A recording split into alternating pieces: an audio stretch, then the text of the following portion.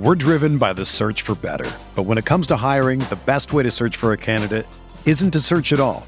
Don't search, match with Indeed. Indeed is your matching and hiring platform with over 350 million global monthly visitors, according to Indeed data, and a matching engine that helps you find quality candidates fast.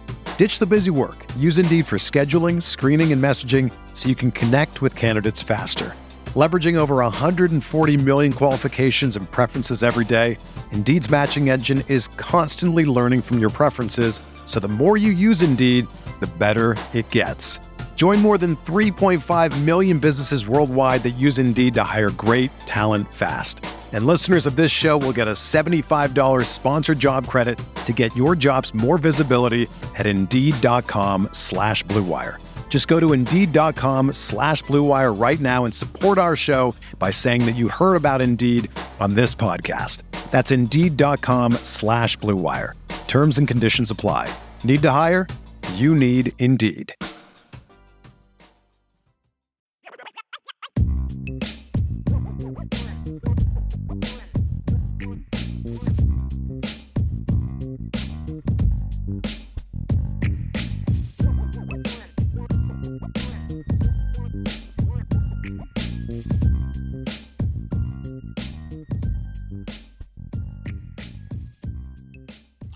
All right, everybody. Welcome to another edition of the Irish Breakdown Podcast. I'm Vince D'Addario. That's Ryan Roberts. We are sans Brian Driscoll today because if anybody lives in our neck of the woods, you know that we had a heck of a storm last night and Brian's electricity fell victim to that. So we are picking up the mantle for Brian Driscoll, and we are happy to do so. Ryan, how you doing today, man? How's we had 90, wind gusts and furniture flying all over the place, last night in the backyard. It was a lot of fun, but how are things in your neck of the woods? Everything's good here. We had the big storms overnight yesterday, into yesterday. So that was kind of when the big storm hit, but otherwise I'm good, man. It's nice. Another beautiful Tuesday afternoon in New Jersey. Yeah. Well, I don't know if I'd use the word beautiful here. It is currently 93 degrees with a real feel of about 103. And I was out all morning working. So I'm happy to be in the elements of the air conditioning. There's no question about that. Glad that I don't live in the 1800s and the air conditioning is a normal thing. So I would not have survived. I'm just going to be honest with you. So I had to take the daughter to daycare this morning, and it was like 75 at like 7:30 in the morning. Yes. I'm like, what is this life right now? Yeah, what is happening? Why do I feel sticky the second I walk out the door? So yes, so that is what's going on over here in Northern Indiana. It is hot, it is sticky, and it's going to be that way for the next couple of days. So happy to be indoors. But that is not the topic of today's show. But I will also say, before we jump into this too far, last night we kicked off a new show, the Irish Breakdown, or Irish IB Nation Sports Talk. I got to make sure I get that. I got to get it rolling off the tongue with Sean Stiers, and I was on there with him as well, and it was an awesome show. So I highly recommend people go back and take a look at that. We'll be on again tonight at 6 o'clock, and every Monday, Tuesday, Wednesday, Thursday, 6 to 7-ish, because we went to like 7:20 last night. Great interview last night with former Notre Dame baseball coach Paul Mainieri. And Paul is such a great interview. He was the last Notre Dame coach to take Notre Dame to the College World Series. Now he and Link Jarrett can share that claim at Notre Dame as they are headed in that direction as well. So make sure you check out that show last night. Make sure you check out today's version of the show. Really pumped up about that. Mace AK has a comment. Yeah, and Vince was wearing Michigan colors during Sean's show. #puke. And today, inadvertently, I have Tennessee colors on. So, because Gatorade. I mean, it is what it is. So yeah, make sure you check out the show tonight. We're having a blast. It's just completely different than the afternoon shows. So anybody that was there, hope you guys enjoyed it and hope you guys are back tonight. A lot of fun stuff. We got a little Top Gun we're going to talk about tonight. So, and believe it or not, we are going to parlay the Top Gun into Notre Dame football. So have you seen the movie? Oh yes. Oh yes. I didn't see it. Oh, it was fantastic. It was better than the first one. Personal opinion. Mm-hmm. So definitely take some time to go see that. I know you're knee deep into the childhood thing with the little guys, but I took my son and of course I made him watch the 86 one as well. So that was fun. But anyway, we went to go see Jurassic World, not to go off on a few tangents. So nice. We saw Jurassic World at least. So we're not completely out of date, but yeah, we haven't seen Top Gun yet. No, that's next on our list for sure. We want to see Jurassic World as well. And, there's like a period of time and anybody that has kids will understand this. When you have little kids, there's a period of time where like the adult movies, you have no idea what was playing for a few years because you just don't get out. And that is definitely the case for us when we had little ones. But now I can take my kid. So, it's good. It's all good. But let's jump into today's topic. So all the magazines are out. You got Lindy's, you got Athlon, you got Phil Steele. You've got all these magazines, these preseason magazines where they go through and they rank the different position groups and things of that nature. And we're going to kind of discuss Lindy's and Athlon. We're gonna single out those two. We're going to talk defense today. So we're going to talk about where Lindy's and Athlon ranked the defensive position groups. And then there's also some individual position rankings as well. So we're going to talk about that. And then we're going to talk a little bit about where you and I would rank these position groups two different ways. One going into the season, and then one, if they play the way we think they should play, where they will be ranked when the season is over. So a little projection, a little prognostication as well. So we're just going to dive right in, and we're going to go in order. We're going to go front to back. We're going to start with the big guys on the defensive line. Ryan, I will give the stats that Lindy's and Athlon gave the defensive line. I think that you and I could probably agree that the defensive line is the strength of the defense. I don't think that's hugely arguable, and both publications tend to agree with that. Lindy's has the defensive line ranked 4th. Overall in the country as a defensive line. Athlon has the defensive line ranked 7th overall. So a little bit of a difference there, but this is a little foreshadowing. The only group that is ranked in both Lindy's and Athlon, which I thought was very interesting. So let's talk defensive line. Also, I will say that Lindy's does a position player ranking as well, and they've got Isaiah Foskey as the number 3 defensive end in their rankings. So I'm sure that helps their 4th place overall ranking. Do you feel like the defensive line is a top 10, top 5, top 3? Where do you rank this defensive line going into the weekend? Going into the season, excuse me. Yeah, this show actually came at a perfect time because, we were talking before the show and I got Lindy's yesterday. So I was kind of combing through everything yesterday and I was looking at it. And for people that don't have that one specifically, they have Clemson, LSU, Baylor, and then Notre Dame coming in at 4th.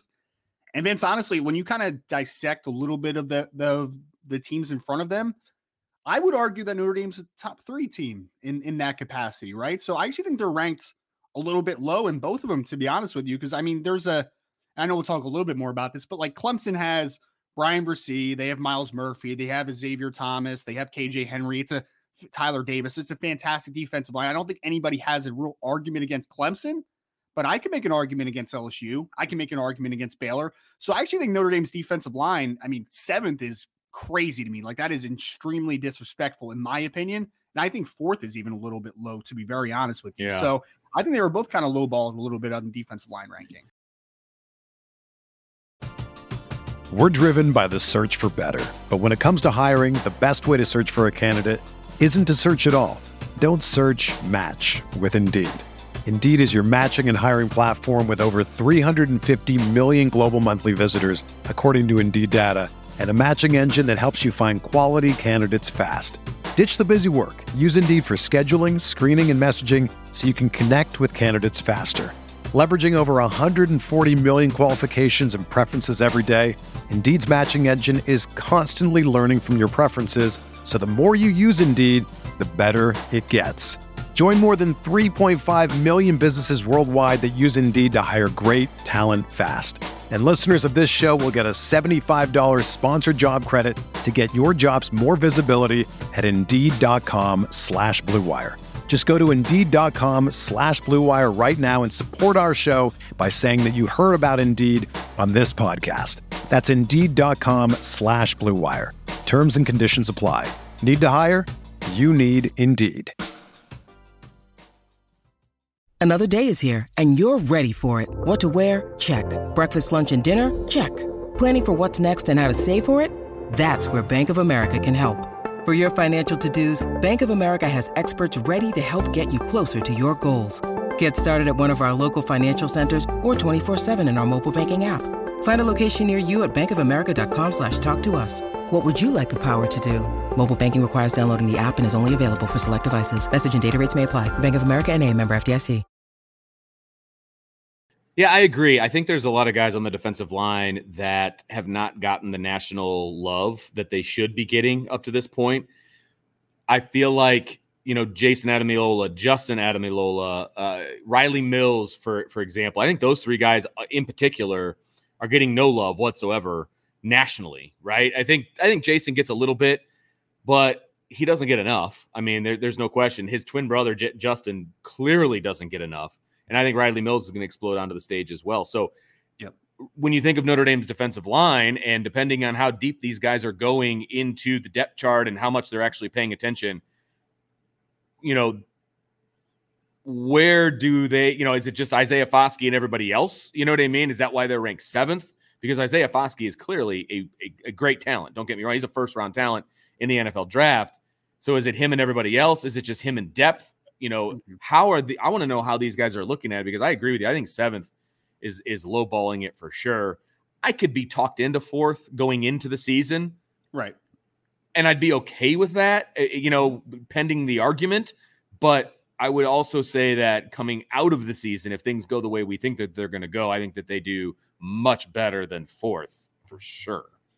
Well, I think when you look at, so from a national perception perspective, right? Like Isaiah Foskey is obviously the lone real commodity, right? Because like you said, I mean, I put it on Twitter last week in a clip of Jason Ademilola actually absolutely just obliterating the USC offensive line, which I know wasn't good last year, but for my money, Jason Ademilola is the most underrated defensive lineman in college football. I agree. I mean, the kid, I thought he was fantastic last year, Vince. Like the stats need to come more, like he needs to be a more productive player. He needs to finish a little bit more, but he was just so disruptive last year, man. He made a lot of plays. And even going back to 2 years ago in that playoff game against Alabama, I mean, he gave them everything that they could handle. So completely I think he's agree, incredibly underrated. Yeah. I mean, I think that from a national perspective, you just know Isaiah Foskey, and then you look at the box score and say, like, Ademilola is a good player, but like, is he a difference maker? I would say, yes, he's potentially a difference maker on the defensive line. I really do think so. And then I think someone just put, Justin is also underrated. Absolutely. No Justin doubt. Ademilola. Was he second on the team last year, Vince, right? Yeah, second on the team in sacks. And he gets no love whatsoever because, I don't know, because he wasn't a starter or what the case is, but he gets zero love nationally. I mean, he gets a lot of love from IB. We love the kid. There's no question, but zero love nationally. And that's a huge problem for me. I think if he was getting more respect, I think these numbers are higher as a whole, right, than they are at 4th and 7th. I absolutely agree with that.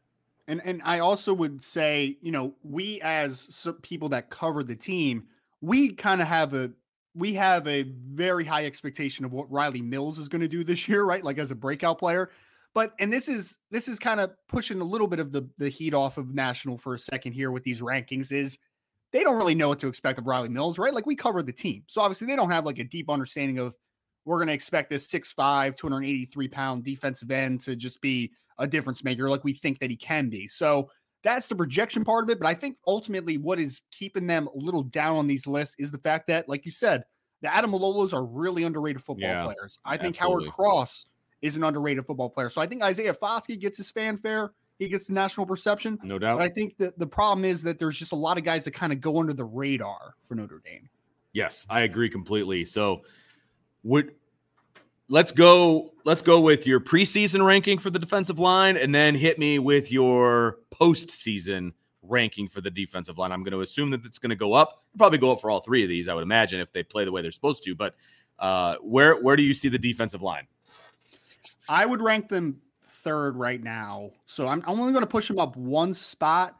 Okay. Just because, like I said before, Clemson's the no-brainer. They're going to be number 1. LSU is the team that I think is a really good conversation piece because they have Jacqueline Roy, who's a really talented defensive tackle coming back. They have a defensive end named Ali Gay, who's a talented player. Then they have BJ Ojulari, who is Azeez Ojulari's younger brother. So they have a lot of dudes. I think they have more names, right? Like there are more expectations for each of those three than there is from a 1 to 3 capacity for Notre Dame. But I think that they're in the ballpark. I'll give the slight nod to LSU at number 2, just because, again, BJ Ojulari is a known commodity. Jacqueline Roy is a known commodity. Ali Gay is a known commodity. You have Isaiah Foskey, who national perception, when I say known commodity, you know Isaiah Foskey, but the Adam Alolas are just a little underrated. But I'll put them at 3 right now, just because I think that you can make the argument with LSU. So I'm not going to push back a ton there. But I ultimately think that they could be the number 2 team from a defensive line perspective after the season. Because, again, it's going to be hard to beat Clemson. Because we're talking about, and I'm talking about from an NFL draft perspective for a second here, Brian Bresee is a potential first-round pick. Myles Murphy is a potential first-round pick. Xavier Thomas is probably a draftable player. KJ Henry, Tyler Davis is for sure a draftable player. So, I mean, they go 5 deep. And then, I mean, they'll even go, I mean, they got a couple backup defensive tackles that are pretty good players as well. So I think the depth piece is just too much probably for Notre Dame to overtake it. But I can see Notre Dame finishing number 2 because I really do think that they have all the pieces to be a more impactful unit than LSU next year. And, I mean, they for sure should be up against Baylor, who is number 3 on the Lindy's ranking here. Okay, I like that.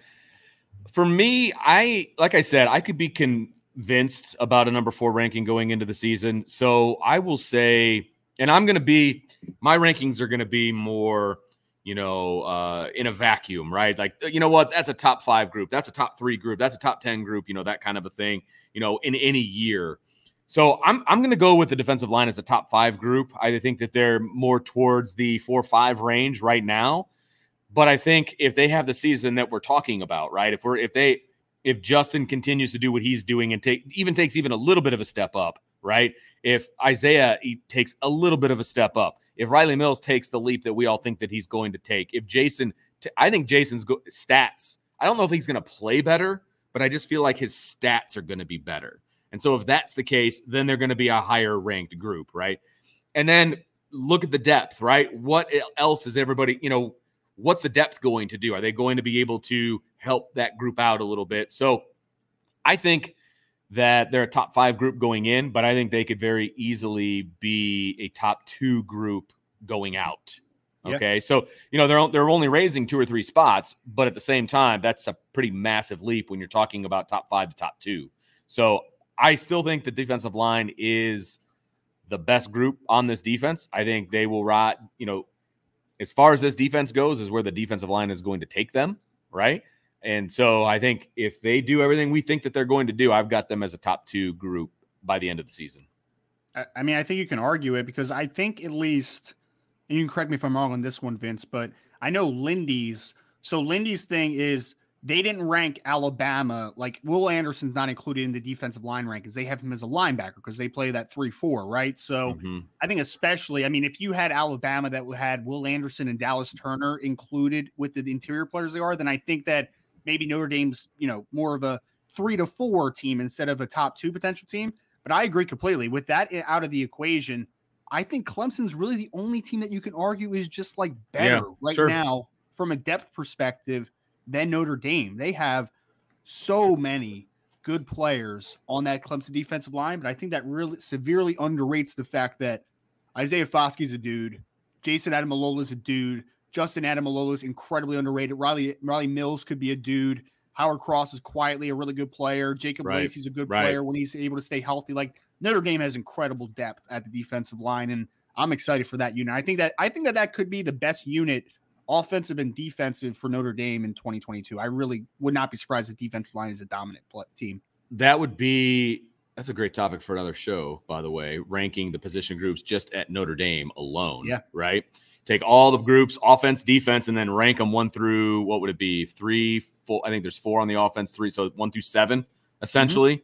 I think that would be a lot of fun. So note to self, rank and these position groups. I think that's a show right there. But I think you'd be hard pressed. I think that if you're going to rank the position groups going into the season, to me, it's going to be between the lines. Frankly, it's going to be between the offense and the defensive line, and I think the defensive line has a more proven commodity, going into the season to us, right?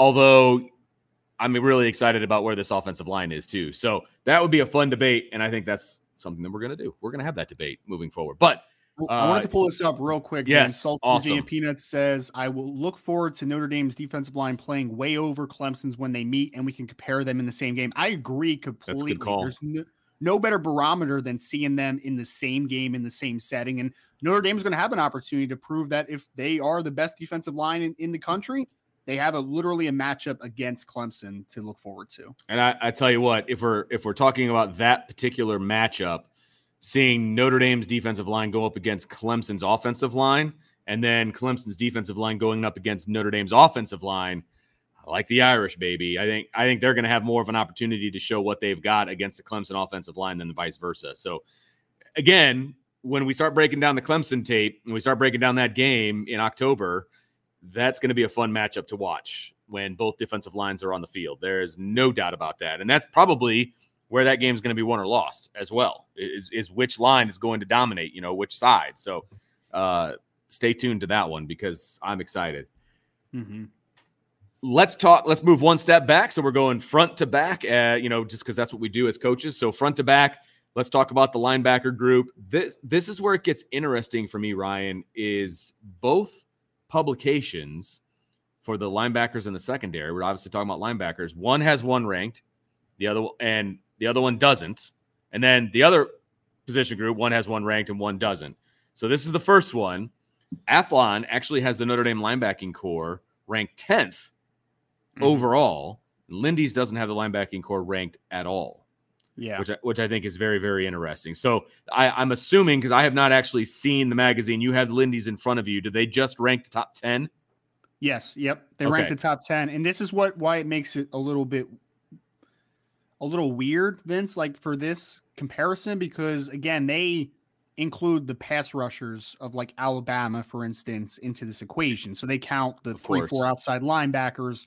And it's different because you're comparing a Notre Dame team that runs a 2 linebacker set with a rover to a team that has 2 pass rushers and 2 inside. So it's imperfect comparison. No doubt. So I think that just throwing that context out there for people to understand is, I don't think it's a perfect comparison, at least from a Lindy's perspective, because you're comparing 2 completely different systems. Right, exactly. And it's not like the old days where it was very clear cut. Most people ran a 4-3 or they ran a 5-2 or whatever.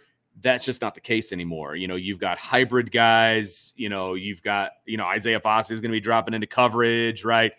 Botelho, for example, is he going to be considered by the end of the season? Is he going to be a defensive lineman? Is he going to be a defensive end? Is he going to be a rover? Like, I don't know where he's going to fit best into this defense, to be perfectly honest with you, but he's a guy you got to get on the field someplace, right? So does he strengthen the defensive line? Does he strengthen the linebackers? I don't know the answer to that, right? So those are all, again, it's an imperfect measurement, and I agree with that. And I think the way that they're doing it hurts Notre Dame's linebackers, to be honest with you, because their strength is on the defensive line and at the end position, but those guys aren't considered linebackers. So I think it hurts the linebackers. What they're not taking into account, in my opinion, is what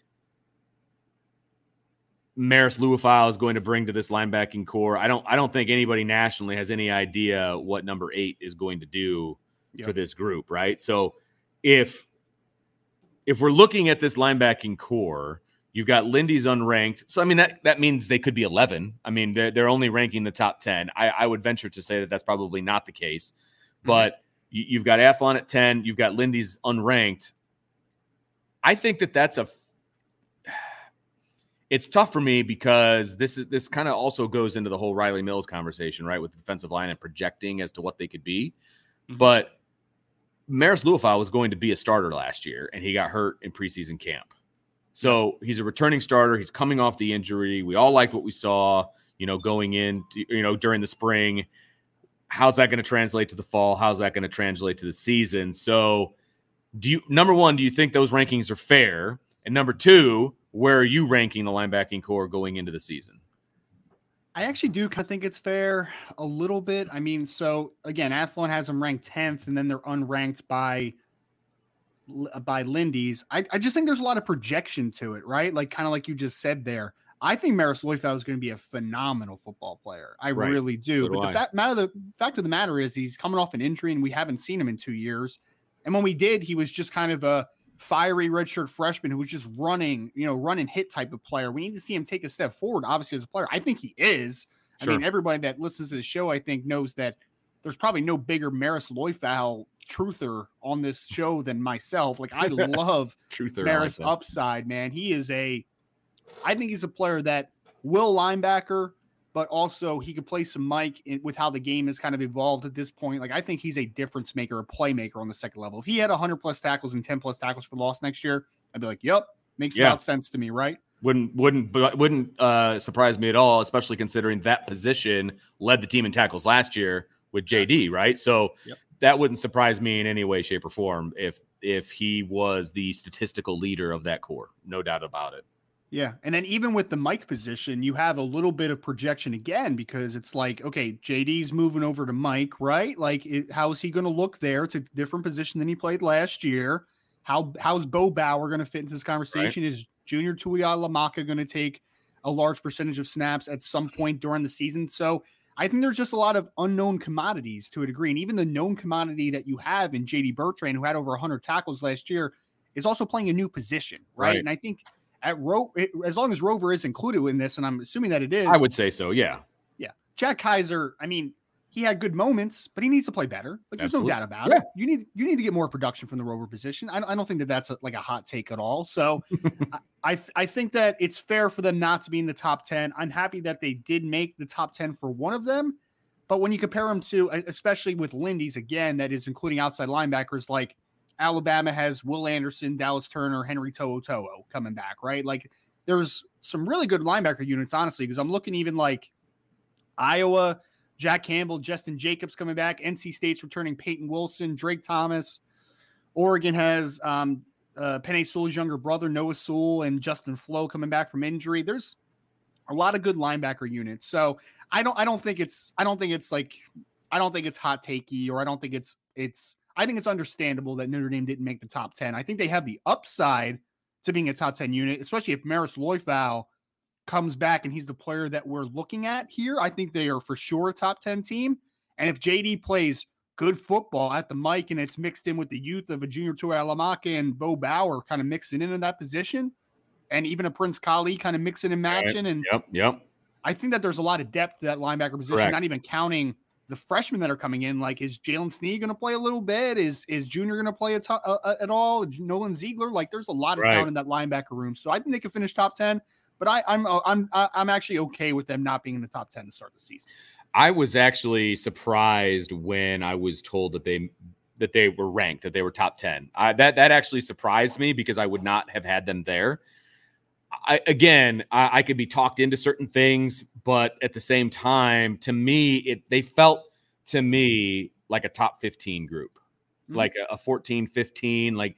That is kind of where I feel like the linebackers belong going into the season. Now, again, you have to take past production and then projected production for sure. I mean, I think Maris is going to be a huge asset to this group. I do. And I think that, again, are we Botelho? Is he a linebacker? I will say he's a linebacker, because right now he's practicing at Rover, right? So I think he's going to be an asset to this group. I think Junior Tuihalamaka is going to be an asset to this group. I think in spaces, Bo Bauer is going to be an asset to this group, right? And the questions about JD moving to Mike, I think, are legitimate, right? He has all this production at will, but how does that translate to being a Mike? It's different. You're playing inside of a box. It's just a little bit different, right? So I think there's enough questions right now that I have them as a top 15 group. Now, if those questions get answered the way I think and hope that they will get answered, I think that they could project to be a top 7 or 8 group. And I think D-Rock hit the nail on the head for me. It's like he's inside my head. Linebackers ranked 10 to 15. Hope by the end of the season they're top 7. That's exactly where I'm at. That's exactly how I feel that the linebackers are. I think that if there's a quote-unquote weakness for this group going into the season, it's the linebackers. But I think they could easily be a strength, not the strength, but a strength of this defense moving forward. I like how they're being coached. I like how they're being recruited. I think they're going to be deep. And I don't think this linebacking core has been deep in the past. When they sustained an injury, they were in trouble, right? I think the depth of the linebacking core is really important. I think we're going to see a lot of that depth, not because somebody gets hurt, but because they're just going to be rotating guys in and out, and that's going to help them because guys are going to be fresher at the end of the game too. Right. The sideline to sideline speed from this linebacking core is really, really good. This is an athletic linebacking core. And I think people are going to be excited to see them moving sideline to sideline, making plays in the backfield. I think this defense opens up a little bit more, even more so than it was last year. And I think the linebackers are going to start making plays behind the line of scrimmage. They had opportunities last year. They didn't come through kind of in big moments, right? When I think that they should have. I think they turn a corner with this group because most of those guys are back. They've got great depth coming up from the younger classes in the recruiting. I like where this linebacking core is going. I can't say they're a top 5 group, at the end of the season. I'm not ready to go there yet. I will say top 8 at the end. I say I'm fine with them being a top 10 to 15 group going into the season. I think they've got a lot to prove. I think they will, but I still think they have a lot to prove. Yeah, I mean, I think that these lists are always built off known commodities, right? Like, again, they have to be, I think. From a national perspective, yeah, 100%. Right. It's not like these guys are, Notre Dame beat writers, right? That are watching the game and evaluating the film and doing all that type of stuff. They're literally looking, okay, who do they have coming back? They have J.D. Bertrand, who had 100-plus tackles. Besides that, you have Jack Kaiser and Bo Bauer. Like, most of them people probably don't even talk much about Maris Loifau because they don't know what to expect from him from a national perspective. So, again, it's a little bit of an understanding of how these things are ranked, but I think the upside of this team is fantastic from the linebacker perspective. And I think Jay Henry said it perfect here in the chat. He said linebacker speed is going to surprise a lot of people. And I agree completely. I mean, it's not even just Maris. Like, there is speed everywhere on that second level. So I'm excited about it. I mean, you talked a lot about Jordan Botelho. I mean, he could be an absolute weapon mixing in at Rover, maybe even, somewhere Will. Like, push him inside at times in certain packages. You could put him at defensive end at certain packages. And really, it's all about him making sure he's right off the field to be right on the field. But if we're just talking from a football perspective, he could be special, man. He's kind of a jack of all trades. I don't know if he's a master of none, but he's a jack of all trades, and you can use his versatility to your advantage. There's no doubt about that. Agree.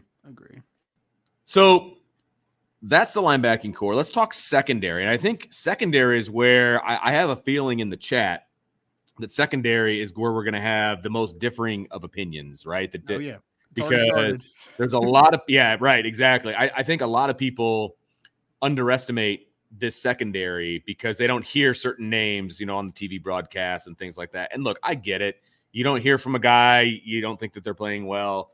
Well, that's a good thing. And we've talked about that in the past. And I don't want to talk down to our viewers because they're a bright group.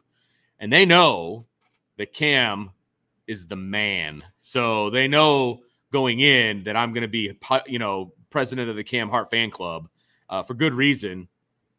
Lindy's has Cam Hart ranked as the number 10 corner in all of college football. And if you're if you're a top 10 corner, you're getting drafted pretty high up, right? You're an early day 2, maybe late day 1 guy if you're a top 10 corner, right? And I think he's only going to get better moving forward in this season because I think that depending on how you use Joseph at safety is going to depend on how Cam Hart is used at corner as well. So I think teams are going to maybe try to test number 5 a little bit here and there. And I think he's going to prove where he belongs and where he's ranked as a group. Here's the biggest disparity as well. Lindy's has the secondary ranked 4th overall. Athlon doesn't have them ranked at all. That's crazy. So that is a huge difference, huge difference in secondary ranking. What say you, or let's get your first thoughts on the secondary, and let's talk about these rankings that Lindy's and Athlon have. Yeah, that's like if you go on to recruiting rankings and see the differences between the ESPNs and the Rivals and the 247s, that reminds me of it, man. It's that's such a big discrepancy. It really is. I wanted to add in real quick before we get too far into it. Someone to put in the chat, Brandon Plesner said that for the linebackers and the fact that they're being coached by Al Golden and James Laurinaitis is huge. We didn't even talk about that, Vince, so I just wanted to throw that in there. I mean, that's a good point. That's a good point. From a development perspective, I agree completely there, Brandon. So thank you for the point there. Secondary, I mean, so I know we're talking about the college version of players, and NFL isn't like, that doesn't 100% matter from a production perspective. But I did just want to add in, if you are on the premium message board, I dropped some early spring grades coming directly from the NFL, and they had Cam Hart pegged as a second and third rounder going into the season. And that's after 1 year of starting experience at cornerback. So obviously Cam Hart's starting to become a much more known commodity from that sense. And Brandon Joseph is absolutely a known commodity. I mean, he was an All-American 2 years ago, led the nation with 6 interceptions. I think he only played like 6 games for Northwestern that year because they had that abbreviated season. And then last year he has 80 tackles, 3 more interceptions. So kids literally had 9 interceptions over the last 2 years. And then you kind of add that in with the upside of a Cam Hart. I mean, I think the upside for those two players just as a tandem is incredible, right? And then you have a bunch of younger safeties kind of mixed in with some vets, right? Like you don't really know 100% what to expect from a Ramon Henderson. Xavier Watts is kind of a wild card. So I get why, I do understand why Athlon had them not ranked for a second, because you're like 2 of the 4 is really good. But then after that, it's like, okay, how good is Ramon Henderson going to be?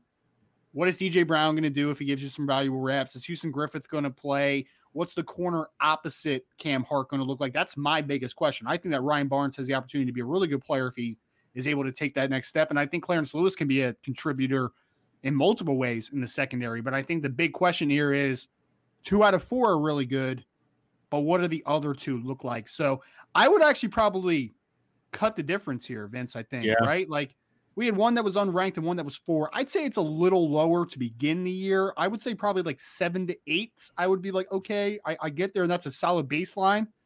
But then I think that Lindy's does have it right long-term. I think Lindy's ranking them number 4. If they put it all together, if both those guys take steps, Brandon Joseph and Cam Hart, which you would expect, and you just get good at the other positions, you don't even need great.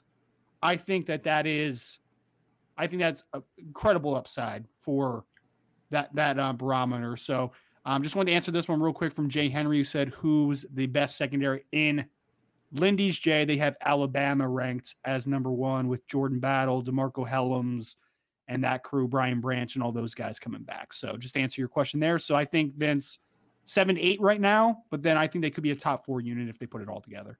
Yeah, I mean, that 4 is about as high as I would go. I was actually, and again, everybody knows, and it's kind of a joke, but at the same time, I love Cam Hart. I think he's a really good player. Brandon Joseph clearly, helps bring that secondary up. No question about it. And Cam Hart coming back as a second-year starter, being the number 1 corner 2 years in a row, the kid's playing with an amazing amount of confidence. And then having a guy like Brandon Joseph behind you, you don't have to worry about what's going on at safety. And I think that part is huge as well. It's just the question marks at the other positions are too big for me to ignore. And that's the problem with this preseason ranking for me. I'm not going to sniff 4. I don't, they've got Brandon Joseph ranked as the number 2 safety in the country at Lindy's. And then Cam Hart is the number 10 corner. Well, if that's the case, then yeah, I mean, how can you not have them ranked high? I get that. But at the same time, there's just too many questions in the secondary for me to say as a group they're going to be that high. I love the upside of Brandon Joseph. I love the upside of Cam Hart. I think, Ryan Barnes, I think, has a tremendous upside, but he is a 100% unproven. I've seen him in practice. I love what he looks like at practice, but he's 100% unproven on Saturdays, right? Clarence Lewis has had a ton of opportunities, but he's going to have to take a step up if he's going to be the corner every day opposite Cam Hart, right? Then you got young guys like Jaden Mickey. You've got, at safety, Xavier Watts, right? He's kind of a lost figure in this whole thing, right? We all wanted him to move over to wide receiver. Well, he's sticking at safety. So is he going to start? Is it going to be Ramon Henderson? Is he going to be in that rotation?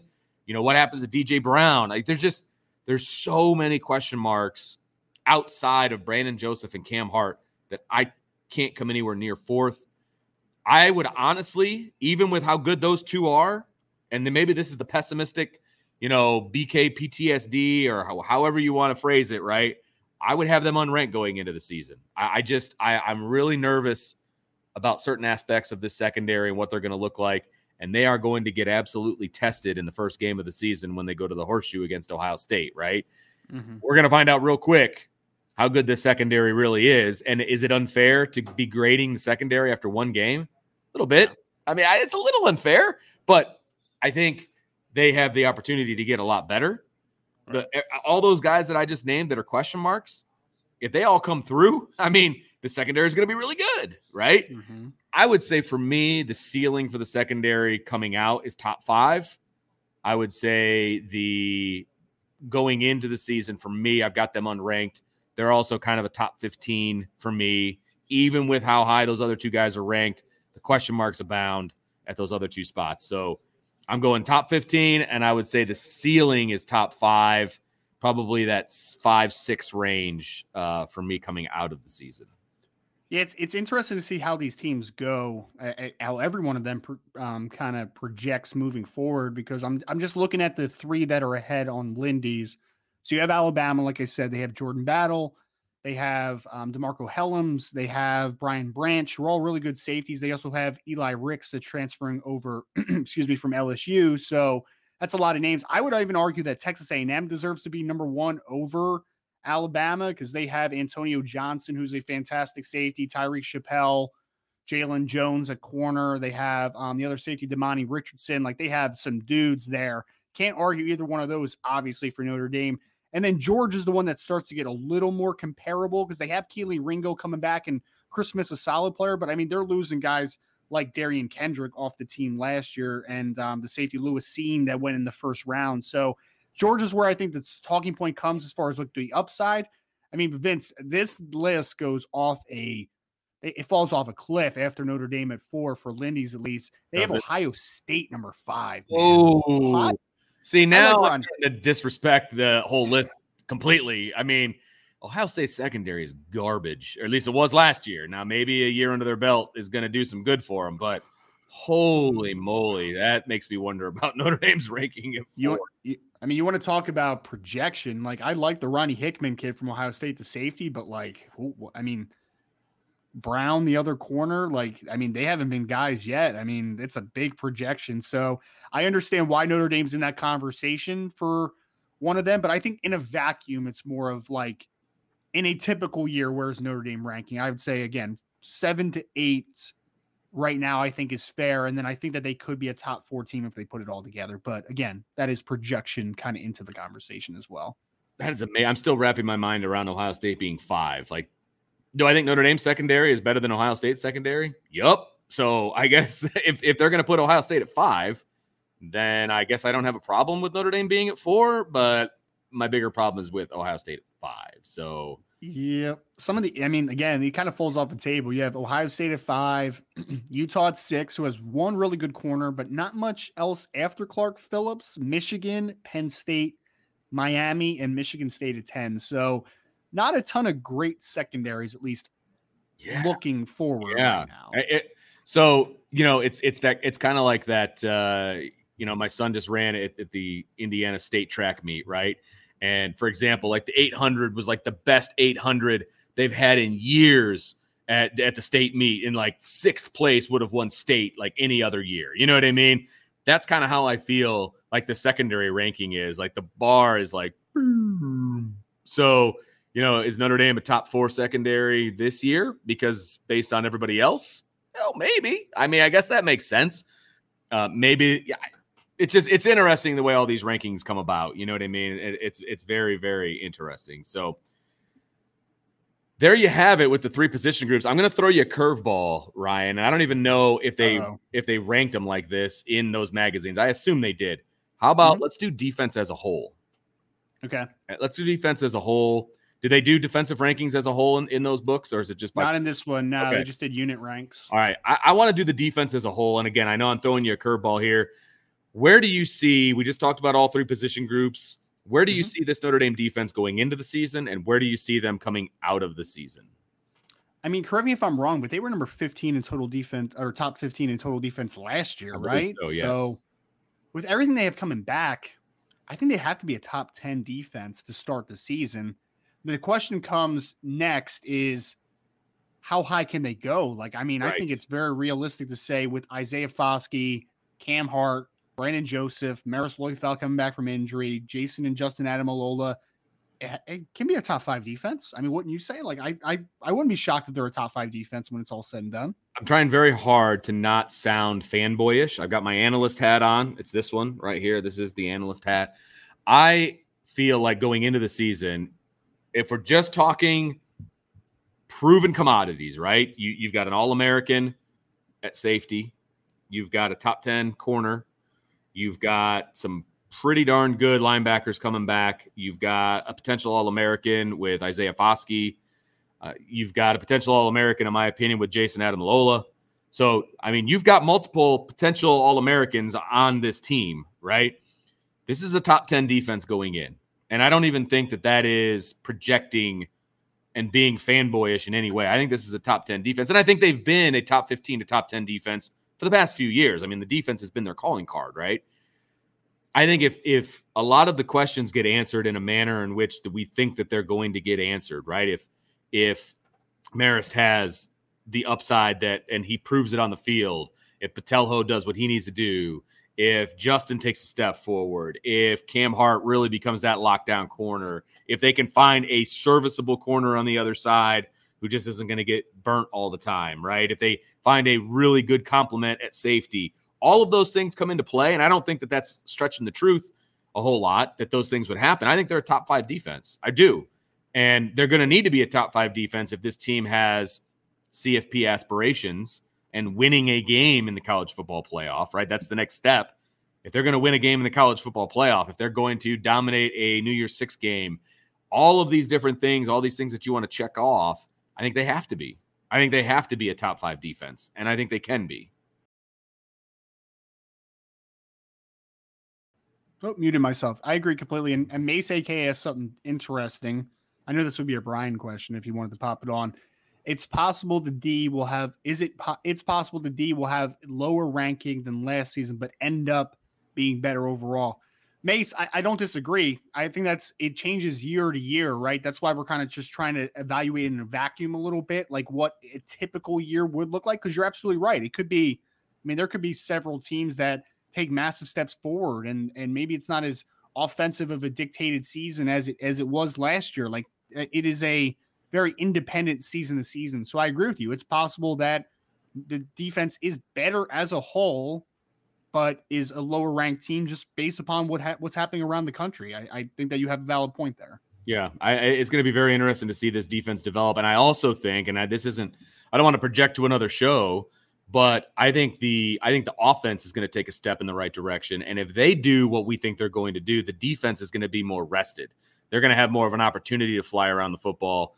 It's not going to be, well, hopefully the defense can hold them here, because we're done scoring points. So hopefully the defense can hold them. I think it's going to be the offense takes a step, but then allows the defense to be that much better. And I understand where Mace is coming from. I really do. I think that that's a possibility that that's the case because maybe they're not going to be on the field as long. And so they're not going to have an opportunity to be as good as they were, right?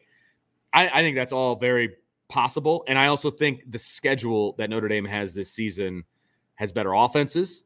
And so they may just have better offensive numbers just because the offenses are better than what Notre Dame has faced in the past, right? And when you talk top 10 defenses, it's not just the eyeball test. It's how many yards are you giving up per game? And that could go up, but points per game could go down. It just all depends, right? Yeah, no, absolutely. And that's why I wanted to throw up Mace's last comment where he said lots of other teams won't play as many good offenses as Notre Dame. Right. And there you go. Yeah, it's a great point. It's one of those things where there's context to rankings sometimes, right? Right. So, yeah, Mace, it's a great point. I think that it really is dependent upon the schedule you play, and there's a lot of different context to kind of rank teams because, does it really matter if a team ranks as a top 5 team, but they played a bunch of cupcakes all year, and Notre Dame ranks number 8, but they played the schedule they played. I think that's where the context comes into the conversation. Absolutely. So I think we can both agree top 10 going in. If they're going to be who we think they can be a top 5 team.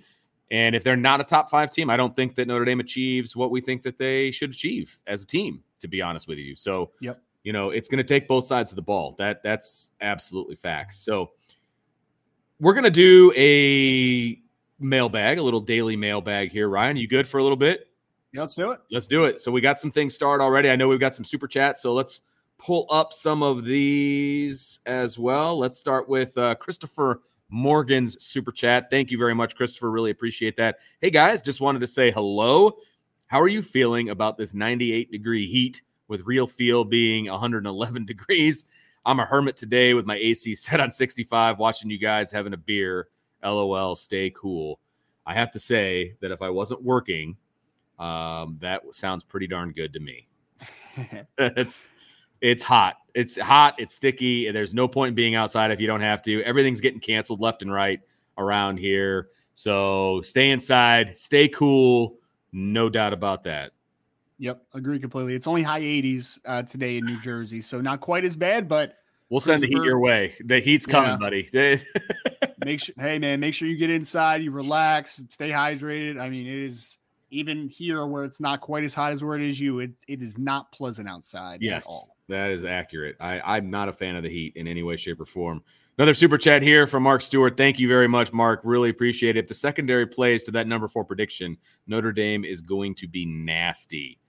Agree. Yeah. Agree. I mean, to Mace's point earlier, right? If you have the number 4 ranked, let's just say pass defense in college football, and you played Ohio State and USC and those types of passing teams, then man, yep, you are going to be a dangerous and difficult team to beat each and every week. No doubt. And if you've got a number 4 secondary that can hold their own back there, you're going to get a lot of help from the defensive line, right? I mean, those guys are going to be terrorizing quarterbacks all season long, and they're going to make the secondary's job easier at times and more difficult at times, right? I mean, just facts. So if the secondary can hold their own behind that defensive line, that's a recipe for a lot of success for Notre Dame. There's no question about that. Okay, let's get into some of these starred questions. Of course, there's the recruiting question because Ryan's on the show, and there should be. Salty Virginia Peanuts wants to know any word on Richard Young's visit. I believe he came in yesterday. Is that accurate? He actually ended up coming in today. Oh, okay. I was trying to get – so originally he was scheduled from the 13th to the 15th. We're still trying to figure out confirmation if that means that he's going to stay an extra day since he only got here on the 14th or not. But Salty, I would say check back in with us after the 15th or the day of the 15th, because this is one where Richard doesn't really talk to the media much. So this is one where we probably won't get too much intel until the visit is completed on how exactly it went. But word is that he got in today, and we'll be sure to keep you guys updated, everybody out there, on how that visit went when it has concluded. Fincher, you see, it's contagious. All right. So another recruiting question here from Jay. He says, Vincent Ryan seeing a lot of predictions for Rico Flores to Notre Dame. Could his signing negatively impact Christian Hamilton's recruitment? No, not necessarily. Because I think that the key to Notre Dame is that they want to take 4 to 5 wide receivers in this class. So Rico, they project more as an outside in type of guy. Like, he could definitely play in the slot at times, but he is absolutely going to play on the outside too at Notre Dame. He's more of like that field wide receiver than he is a true slot. Christian Hamilton's a true slot player. So they've been selling to Christian already, and he's scheduled to be on campus here soon, about the potential of him playing with other guys, right? And his position's kind of very specific to the offense. So now, Jay, I don't think that it compromises Christian at all for the fact that Flores may end up with Notre Dame. I think that both those players can play at the same time. I don't think it blockades anybody. Okay. When you need mealtime inspiration, it's worth shopping Kroger, where you'll find over 30,000 mouth-watering choices that excite your inner foodie. And no matter what tasty choice you make, you'll enjoy our everyday low prices, plus extra ways to save, like digital coupons worth over $600 each week. You can also save up to $1 off per gallon at the pump with fuel points. More savings and more inspiring flavors make shopping Kroger worth it every time. Kroger, fresh for everyone. Fuel restrictions apply. 99 problems, but BK ain't one. Great name. Still love it. It seems we talk about Botelho's potential a lot. What would be a good camp for him if everything clicked? I mean, how good do you think he could be? And then he follows it up with, or she, I apologize. I asked because I'm really high on Botelho's ability, and the thought of pairing Botelho up as a chaos disruptive player with Foskey and Mills manning the ends seems insanely appealing. I would say this. I compared him the other day. I think you were on that show too, Vince. We were talking about it. I think that he could be a Zach Bond type of player that used to play Wisconsin a couple years ago. So Wisconsin plays a 3-4 base, and they had Zach Bond, who was kind of like a 3-4 outside linebacker, but then they also drop him back to the second level, and he would kind of do some things in space and rush the passer and do kind of a variety of things. And I think that's Botelho. I mean, I even commented like maybe Botelho's never a double-digit sack player, but then Brian was basically like, if he's got his head on straight and he could be that pass rusher, then he could be a double-digit sack guy. He could be a starting Sam. He could be a Will. Like, I think the upside's there. So I would say versatility is a big thing for me. Mm-hmm. When talking Jordan Botelho, I think he can affect the games in a lot of different ways. So I think he could be a half Viper, half Sam Backer, half, I know that's more than two halves, but he can play the rover spot. Like he's got that versatility to him. So I would say something like a Zach Bond as far as like how he can affect the game that used to play at Wisconsin. Yeah, it's going to be very interesting to see, because I think his quickest path to getting on the field is being comfortable at multiple positions. And that takes time. Like that takes mental preparation, that takes physical preparation, both on and off the field. And that's where my question marks for Jordan Botelho come in, is the off the field stuff. So can he flush that? Because if he can, success looks like success at multiple positions. Because I think his success for the Notre Dame team is at multiple positions, being able to spell different guys and not having a drop off, right? I think he is insanely talented. My only concern is pairing him and Marist, for example, having two potential, and I don't mean this in a bad way, but like out of control chaos creators at the same time. That you kind of need that Iceman, that like guy that you always know is going to be in the right place at the right time to back up some of those chaos creators, right? And having two of those guys on the field at the same time can be good at times, but it can also be a liability, and you can get burned.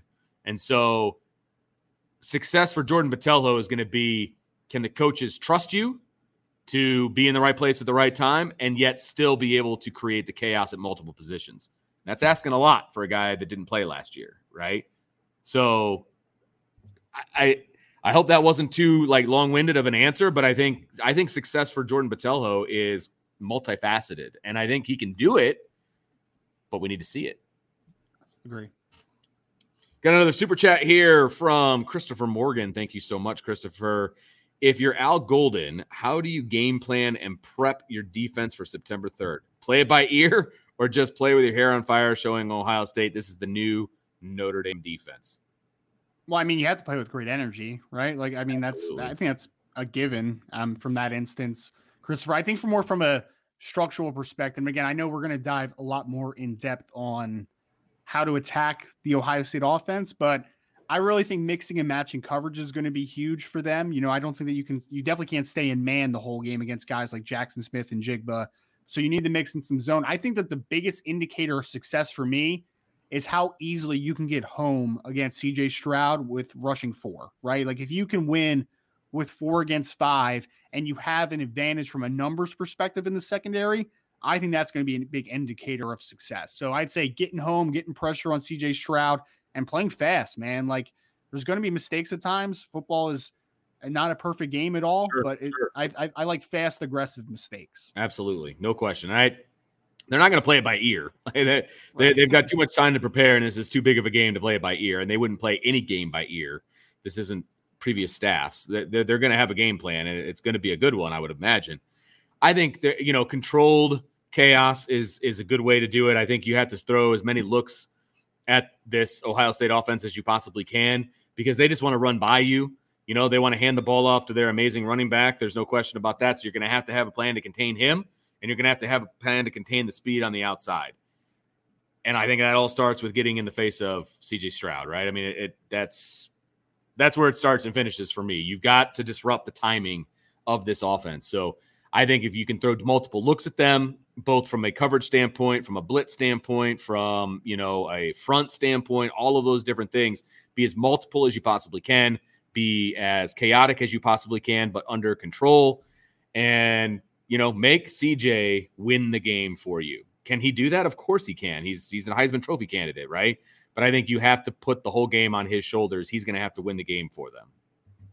I think for when CJ's at his best, he's methodical, right? Like he's a pocket passer. He wants to stay in there. He wants to go through his reads and get the football out of his hands. Right. If you make him uncomfortable, that is the biggest key for me. You can't just be drop back, go through your reads, throw the football. You have to press and you have to escalate his process, right? Yes. Like you need to quicken him up speed a little bit. Yep. Exactly. You need to speed him up and you need to confuse him. Like that's where I think mixing and matching coverages and getting pressure with four guys, I think that's the biggest thing for me against CJ Stroud.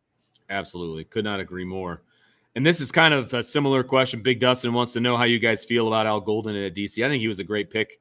I think that he's got a ton of experience. I think he's got a ton of experience on the defensive side of the ball. He's got head coach experience that Marcus Freeman can lean on.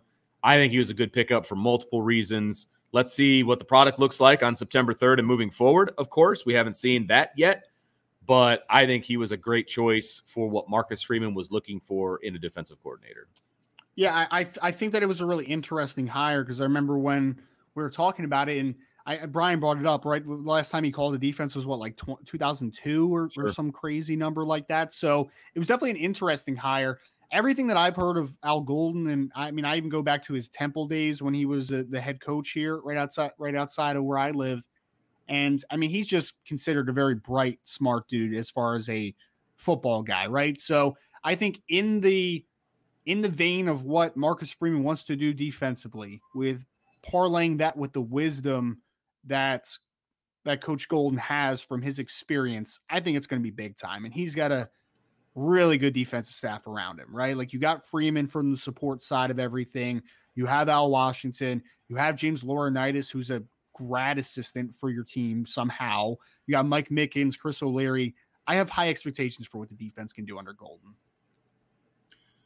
Chief Brody's got a super chat here. Thank you, Chief. He's going to talk. He's commenting on our weather conversation here with how hot it is. He goes, "What good is it to be from Michigan if the lakes don't even warm up until October? Bring on the 100-degree days, or I'm moving to Texas, man." He's not wrong, because right now, if you went up to Lake Michigan and you tried to jump in, it would be like jumping into an ice bath. Yeah. It's so cold. It is so cold. We had an option actually we're renting a lake house up there this year, and we were going to go like right now, like early to mid-June, or we were going to go towards the end of July. And we picked July because of that exact point right there. Hopefully that the lake is a little bit warmer than it is in mid-July, because it is so cold this time of year. It's brutal. One of the reasons that we don't like Michigan. Another reason to add on. Just another reason. I know. I spend a whole week up there every year, and I just try to keep my blinders on, man. Just stay forward. Stay focused. Coleman Smith wants to know, where do y'all expect Prince Kollie to play, Will or Mike? This is an easy one. I'll throw it up to you. Yeah, no, he's going to play Will. Right now at Mike, you have J.D. Bertrand making the switch over there. You got Bo Bauer, and you got Junior Tuihalamaka. Then you at the Will spot, you have Maris Loifau, and then you have Prince Kollie kind of mixing in there. And I'm very excited about Prince. He's a really explosive, physically well put together player. So I'm excited to see him to get some playing time as well. Look, and I think they're going to treat the linebackers. I have no inside information on this whatsoever, but because of the depth at linebacker, I think they're going to treat it a lot like the defensive line. I think you're going to see some rotation there. I think you're going to see a lot of guys getting a lot of time. I think Prince is going to get time, at will when Marist is out. I mean, look, Marist can't be the home wrecker that everybody wants him to be every down of every game. That's just not possible, right? He's going to need a breather, and I think Prince Kollie is not that much of a step down. I think he's going to be a fantastic linebacker, but a different linebacker than Marist. And so he's going to bring a different attributes to that Will spot. I think he's going to get a lot of playing time. Just like I think if Patelho stays at Rover, he's going to get a lot of playing time behind Jack. I think Jack is going to be your starter, but I think Patelho, like I said, is going to hop around in different spots.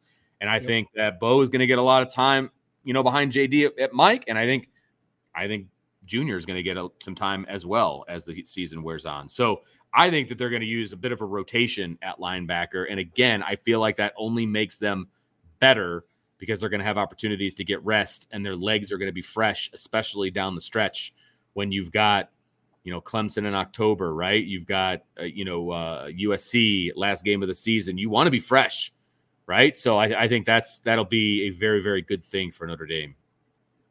I wanted to pull up this question from John Leahy, who said, how do Colley and Maris compare as players in a rotation? John, I was actually about to say, before you even put this in the chat, I wouldn't even be opposed to Colley and Maris playing together at times, right? Because I think that the differences between the two are Maris is a little bit longer. I think he's a little smoother, but I think Colley is a more explosive player, like point A to point B. The kid can move, and he's a little physically more well put together. He's a little denser, right? So I think that Colley can do a little more downhill than a Maris Loifau. Maris Loifau is like almost a pure run and chase will type, right? Like that's where he's playing in pursuit. Colley, on the other hand, is a little more downhill, a little more physically imposing. So I wouldn't even be surprised if long-term Colley ends up being a Mike. Like I really would not be surprised about that. But as far as where the rotation goes, again, I think navigating space as in pass coverage, I think is going to be more of Maris thing, but I think Colley is a downhill stopper with the explosiveness he has. I think that those are kind of how they mix and match their skill sets. Like, I think that Prince could be a Mike. There's no question about it. I think Junior is a different Mike, right? They will play Mike differently, but they both could be really effective at middle linebacker. They would just play it differently. And that's the best way to put it right now without actually like throwing on film and showing people kind of the differences. And maybe we'll do that as the season wears on. But I feel like they could both be very effective at that spot, but in a different way. I think Prince is more your new school Mike, and I think Junior is your old school Mike is a good way to put it. So, okay, prediction time, apparently, thanks to Archer452. What are your predictions for the season in these three scenarios? Best case, worst case, and most likely. Can I pull a Brian and say, I don't know yet? I need to evaluate a little more. No, I'm just kidding, Brian, if you're listening. I would say this best case, I think is you're 11-1, 12-0, and you're a potential playoff team. Like, I think that's the best case. I think that I'm going to go to the more likely case. The more likely case, I think, is that you 10-2 to 11-1, right? Like if you're able to split against Clemson, Ohio State, I think would be huge. But I think the most likely is that you're 10-2 or 11-1. And the worst case is that this just isn't the team that we're expecting, and they go like 8-4, right? And that's kind of, I don't think it ever goes under 8-4 because I just have confidence in what the staff could do and what the talent that they have coming back. So I'd say 8-4 worst case, realistic 10-2 or 11-1. Best case, you're 12-0 and you're in the playoffs. Yeah, you were way more detailed than where I'm going to be. I put best case is 12-0, worst case is 9-3. I really do feel like that's worst case. If they're worse than that, then I maybe I need to be looking for a different job because I really feel like that's worst case. And then I think most likely is like 11-1. I think that's a most likely scenario. I think they split their two really tough games and they're 11-1 and they're going to be in the conversation for some good postseason time. So I guess we'll see. And that's my June 14th outlook, right? I mean, that could change tomorrow depending on some stuff that we learn and how things go. So, all right, let's get this last one here. Ryan from Jason Saxton. Which three players scheduling commitments between July 1st and 4th? Or I'm sorry, with three players scheduling commitments between July 1st and 4th. What is your confidence level that we get all three? Yeah, so, I mean, that's Rico Flores out of California, Folsom High School. It's Micah Bell out of the state of Texas, cornerback, and Christian Gray out of St. Louis. I'll go most confident to least confident here. I would say most confident about Christian Gray right now. I think they're in a great spot there. I would say that Notre Dame is the clear leader going into that one. Micah Bell would be number 2 for me because I really think that they have a chance to close on Micah Bell here. I think they have a visit coming up with him here to campus, and he loves Notre Dame, and he's about to be on campus. So I think that is going to even improve further. So I'd say that they're in a very good spot with Micah Bell. Rico's the interesting one for me. I think they're in a good spot with Rico. I may even call them the leader leaving the weekend and going into that commitment. the hang up that I have is that he still has the Ohio State visit. And we've talked about this a little bit. Yeah. I think depending on how Ohio State's receiver board has kind of filled out, I think that you're either going to make a push or they're not going to take a commitment from him potentially, right? Like, I think that's one of the two there. If they push for him, I think that there is a chance that Rico may strongly consider Ohio State. But if the situation stays the same and Ohio State has a chance to get guys like Brandon Inniss and a couple of the other guys, Noah Rogers, and I know they're still in on Carnell Tate. I don't see them trending well with Carnell Tate, though. If their receiver board is looking pretty firm, then I think that Rico ends up at Notre Dame, but I still want to see that one. So I'll say they're in a great position with Christian Gray. They're in a really good position with Micah Bell entering the visit. And I think they're in a good position with Rico Flores, and he could very well end up with Notre Dame. My slight hang up is how that Ohio State visit goes. All right. Always good stuff from Ryan Roberts, our recruiting director at Irish Breakdown. And that is going to do it for today's show. Thank you, everyone, for logging in and listening to us talk about the Notre Dame defense and where they're ranked by position group. Make sure you make sure you subscribe, make sure you hit that notification bell. There will be another show tonight, as there will always be a second show in the evening here moving forward. And that is the IB Nation Sports Talk Show with Sean Stiers. It is tonight at 6 o'clock. We got some good stuff on tap for you, so make sure that you check that out at 6 o'clock. And then also, hey, you can always watch it again on YouTube. You can always, download the podcast. That's always good. And make sure, this is what I love about Mace. He always hooks us up here at the end. Join the message board, hit the like, subscribe, and the notification bell, share this podcast, and leave a 5-star review. Visit the IB store for some sweet merch. And as always, go Irish. I can't finish it any better than that. We will see you later tonight on the Irish Breakdown podcast.